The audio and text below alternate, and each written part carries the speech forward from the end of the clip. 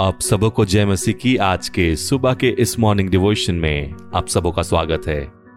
भजन संहिता 46 और उसका 10 वचन कहता है, परमेश्वर कहता है, शांत बनो और जानो कि मैं ही परमेश्वर हूं। राष्ट्रों के बीच मेरी प्रशंसा होगी, धरती पर मेरी महिमा फैल जाएगी। प्रभु के लोगों, आराधना विभिन्न रूप ले सकती है। हम स्तुति के नारों, आनंद के गीतों, शब्दों या आराधना के माध्यम से परमेश्वर की स्तुति, प्रशंसा या बड़ाई कर सकते हैं, या फिर हम स्थिर होकर भी उसकी आराधना कर सकते हैं। कभी कभी परमेश्वर हमें बस उसकी उपस्थिति में बने रहने के लिए और स्थिर रहने के लिए कहते हैं।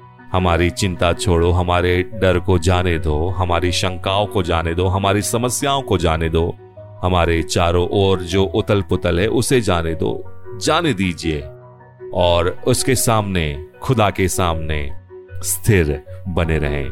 आप किसी विशेष चुनौती से गुजर रहे होंगे। इबादत करना हमें सीखना है, स्थिर बने रहना सीखना है और जानना है कि वास्तव में वह ही परमेश्वर है जो हमारे साथ सर्वदा बना रहता है। आराधना परमेश्वर के गहन ज्ञान का अनुभव करने की कुंजी है। स्तुति इस बात की घोषणा है कि परमेश्वर कौन है। ईश्वर जो है उससे साक्षात्कार करना ही आराधना है। परमेश्वर लोगों के लिए खुद को प्रकट करते हैं। पवित्र शास्त्र में यीशु कहते हैं कि पिता ऐसे लोगों को तलाश कर रहे हैं, ढूंढ रहे हैं जो आत्मा और सच्चाई से उसकी आराधना करें। आराधना में पवित्र आत्मा परमेश्वर की अगुवाई में हम चलते हैं। हम आत्मा की अगुवाई में बातचीत करते हैं। परमेश्वर हमें उसकी आराधना करने के लिए बुला रहे हैं, स्थिर बने रहने के लिए बुलाते हैं, हमें उसके सामने खुद को विनम्र करने के लिए बुला रहे हैं, हमें उसे बेहतर जानने के लिए बुला रहे हैं।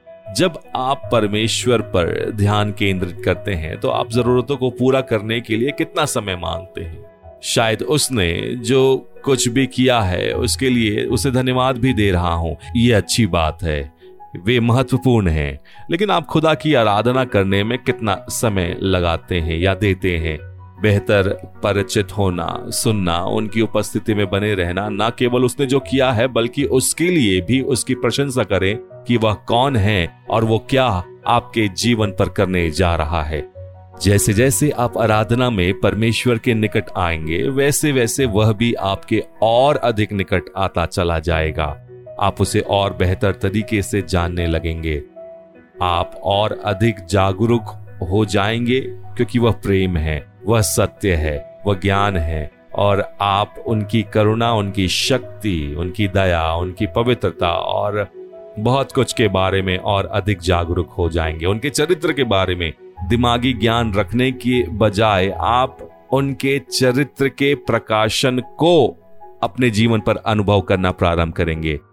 आराधना में या प्रार्थना में उसे खुदा कहकर जानना इस बात को भी दर्शाता है कि हम धैर्य के साथ अपनी हर एक परिस्थिति में इस बात को विश्वास करते हैं कि वह खुदा है जिसने मेरे जीवन की हर एक बात को अपने नियंत्रण में रखा है। जरूरत है एक सच्चे समर्पण के साथ उसके साथ बने रहने की, हर एक परिस्थिति में, हर एक हालातों में धैर्य के साथ, धीरजता के साथ, शांत मन से उसकी ओर निहारने की।